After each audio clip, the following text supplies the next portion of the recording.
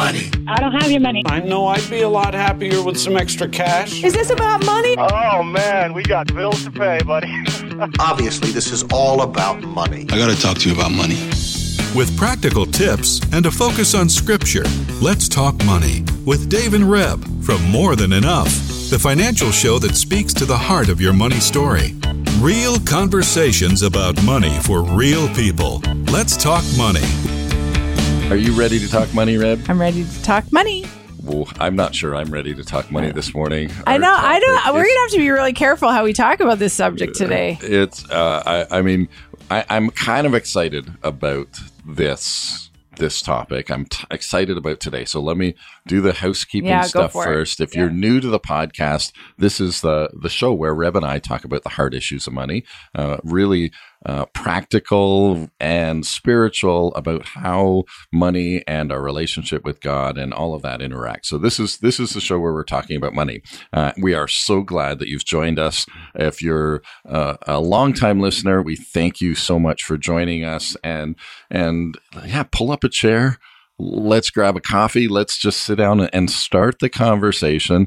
As is pretty typical of our conversations together, Reb and I haven't got it figured out. If you've been listening a long time, you probably have got this, recognize this, that Reb and I haven't got it figured out, but we have these questions and we thought, what a great format to be able to just ask the questions and to work through the scriptures and to do that practically and all of that. So we love your feedback. We love, sending email to info@morethanenough or reaching out to us through the various means that you do and just asking questions and giving us comments and feedback. And of course, when we're face to face, I always love the conversation too. So, let's jump in, Reb. Okay. Pretty cool. So this is a discussion that we're still discussing based on a scripture in Hebrews 13, which we have talked about before. We talk about it with our clients. We talk about it at Unleashed in our workshops. But we've read it. Dave read something in a book the other day about money, generosity, riches. And we're going to dig in. So I'm going to read the first 6 verses of Hebrews 13. And I have my Bible actually in the studio today. So not just my phone. And I have the New King James. So David may pull it up in a different version yet. But let brotherly love continue. Do not forget to entertain strangers, for by so doing, some have unwittingly entertained angels. Remember the prisoners as if chained with them, those who are mistreated, since you yourselves are in the body also. Marriage is honorable among all, and the bed undefiled, but fornicators and adulterers God will judge. Let your conduct be without covetousness. Be content with such things as you have, for he himself has said, I will never leave you nor forsake you. So we may boldly say, the Lord is my helper. I will not fear. What can man do to me? All right. So, and the revelation in a sense, reading this chapter to me, which I'd never connected those two things when the writer of Hebrews, so he's giving some last exhortations here, and he basically says he connects the marriage bed and coveting. And okay, we could get that. I mean, back in Exodus, it says, don't covet your neighbor's wife. Don't covet his donkey. Don't covet. So there's a connection back in Deuteronomy in the 10 Commandments. Exodus. Well, I think and it doesn't matter. Back in the 10 Commandments that okay, don't covet these things. But the writer, the Hebrew, really connects this idea that, we accept that, we aren't going to talk about coveting your or that the marriage bed being undefiled. And we're not going to, we, in our Christian community right now, we get it. Hey, if there's somebody who's sleeping around, we're going to address that. If there's somebody that's, that's doing something sexually that's not right, there's purity there. Okay.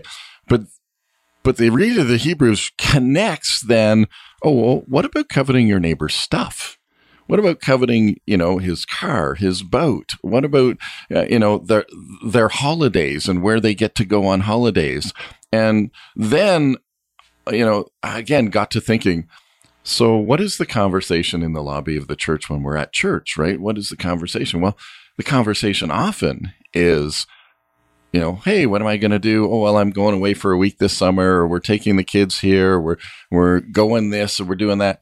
And we think, oh, I'd really like to do that. And that's, in a sense, the beginning of coveting, right? So it's the thought. And so today I was like, oh my goodness, I've never really put as much weight on coveting my neighbor's stuff as I put on coveting my neighbor's wife, right? That sexual or that marriage part. So when you were reading the quote, because one of the things, and unfortunately we forgot the book and we would have read the quote to you, but I'm going to have it in the show notes, I think.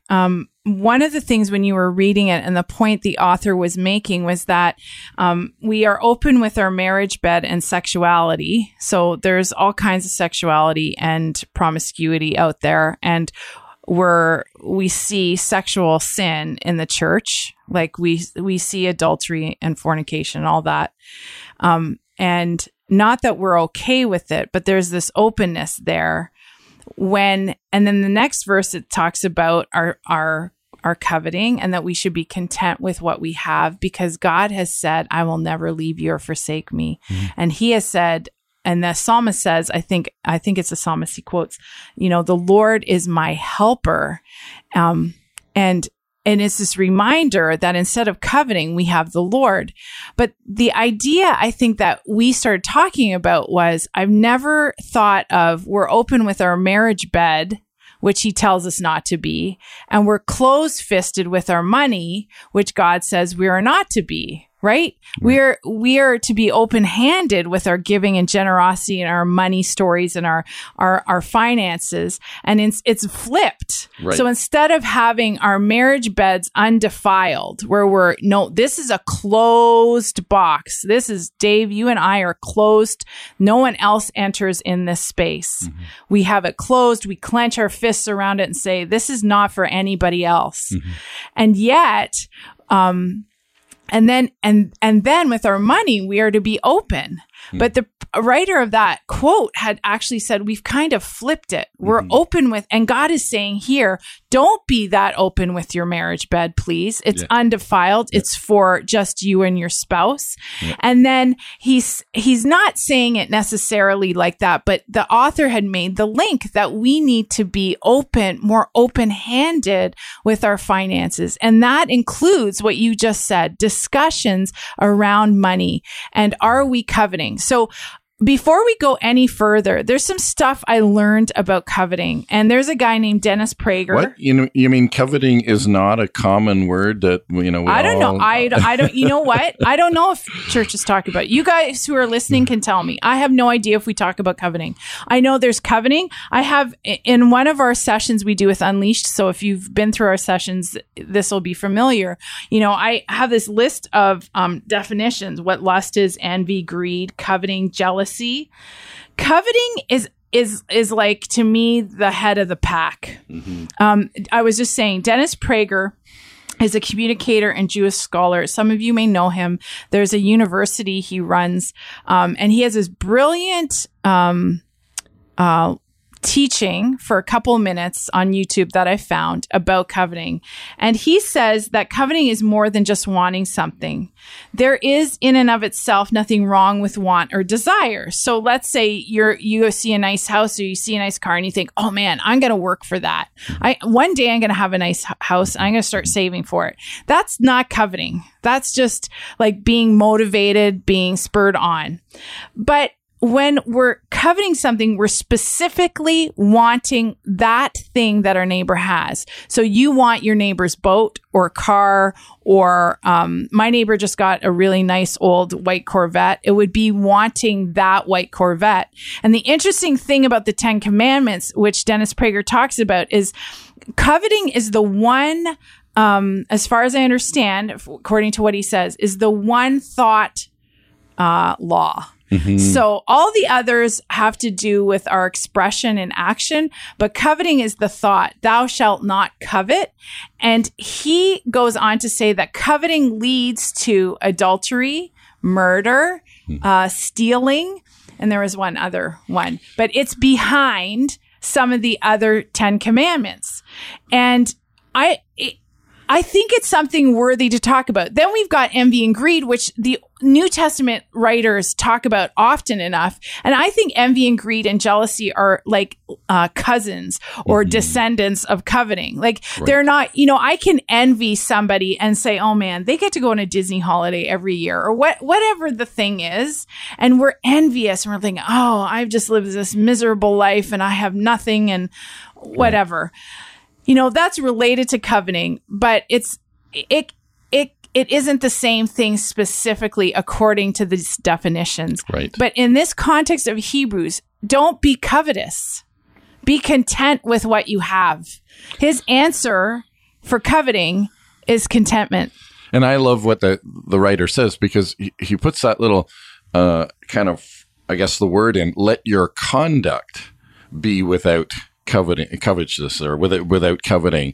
And I think, there's an action connected to that. Well, you think about right? the conduct of coveting is lying, stealing, adultery. It is having an undefiled marriage bed, or a defiled marriage bed. You've opened your marriage bed up because you've been coveting and you want your neighbor or your neighbor's wife, as it says in Exodus.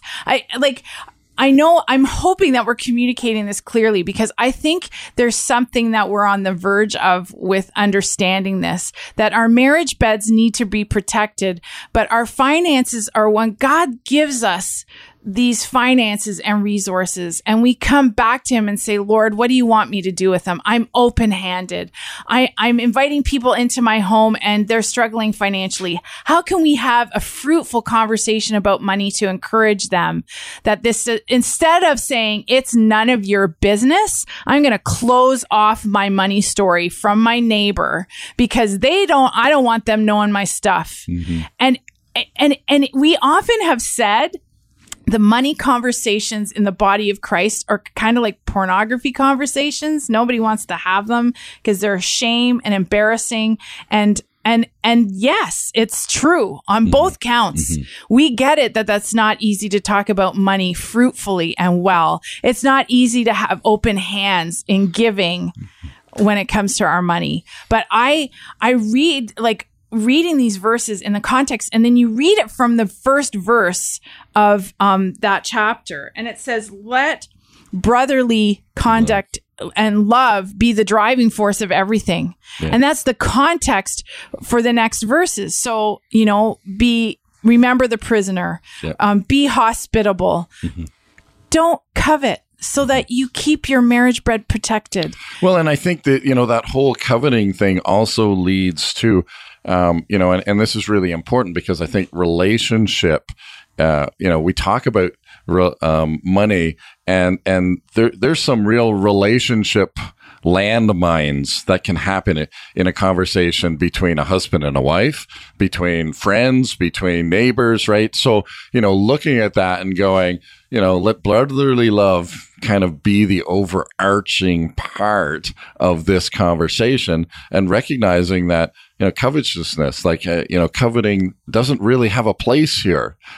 And yet we need to be vigilant. Yes. Because it is so much part of the nature of who we are, right? And comparing. Where does it start? We start comparing our life to someone else's. So in Unleashed, that's actually what we have 3 C's: comparing, coveting, and contentment.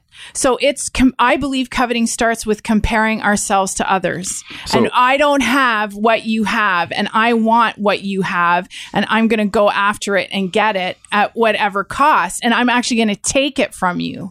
And it didn't take long for that to get into our souls. I mean, look at Cain and Abel, right? What did that whole scene start with? Yeah. That whole scene started with Cain going, well, how come you didn't accept my gift like you did Abel's gift? And again, you don't have to go far down that road to see that it ended up in Abel being, and God actually speaks into that and says, listen, because Cain killed Abel. You didn't finish that. Yeah. Right. But God speaks to Cain and says, listen, you just keep doing, and your sacrifice is good too, right? Again, I should pull up the scripture, but God actually challenges Cain back on that. well, hey, don't compare yourself to your brother. It's okay, right? You got to bring your gift with the same. I'm trying to use language that's not competitive. He did, and he asked him where his brother was, because he went and Cain's. I mean, that's a whole story we could get into, but Cain's sacrifice wasn't acceptable, and there's all kinds of discussion around why it wasn't. What was that? But what was that about? And then Cain, in his anger or coveting or comparing or jealousy, kills his brother, and then God calls him to account for it. And anyway, that's a whole story, but that was one of the first ones we see in the story of God about what coveting and comparing and jealousy does. And I'm not saying that you or I are going out and doing harmful things to our neighbor, but what's in our heart? Really, what is in our heart? Because the answer, God gives it. Do not let your conduct be without covetousness, and be content with what you have. Contentment is this place of satisfaction with all that we have. I mean, Paul wrote about it. I have learned contentment. I have learned to be content with much or with little. And I think those are verses in Philippians 4. And you can go read those verses 10 to 13. But contentment is the focus. It's like the antidote, right? It's the antidote. It's like we talked about vaccinations. We need a contentment inoculation. Honestly, if we're going to get inoculated with something, let's get an inoculation with contentment. You know, when those voices come in your head where you're going to be disgruntled, it takes effort, but just give praise to God. Be grateful for something. Pick 3 things. And contentment and gratitude and generosity. You talk about the cousins with coveting. Yes. But these are all the antidote cousins, if you will, to say, wait a minute. Yes. Okay. So the antidote is that, I need to have contentment, and I need to work that. That's anti-me. That's anti-Dave. The Spirit of God fills me with contentment, and that is God. And, my natural is to covet. That's my natural default. And so, but God again comes into my life and begins to transform me into that new creation that he's doing. And this is part of it is he says, well, you first of all, you're going to, as Paul says, Dave, you're going to learn contentment. Right? There's an exercise. There's a learning here. There's a process. Well, because Paul said, I have learned to be content. And we can take that hint that it just doesn't come at a flip of a switch, but that there is a process, and give yourself grace to learn contentment and gratitude and generosity. Those are cousins. And again, we get to learn that as the Spirit of God in kind of more and more invades our hearts and our finances. And it does take intention. So the other part of the verse is, be content with such things as you have, for he himself has said, I will never leave you nor forsake you. So we may boldly say, the Lord is my helper. I will not fear. What can man do to me? Someone's always going to have something different than you. They're going to have a different wife, as it says in Exodus. What is the list in Exodus? Someone's going to have a different house than you. They're going to have a different wife. I mean, in the context of Exodus, it says a male servant or female servant. Well, we may not have those, but we may have.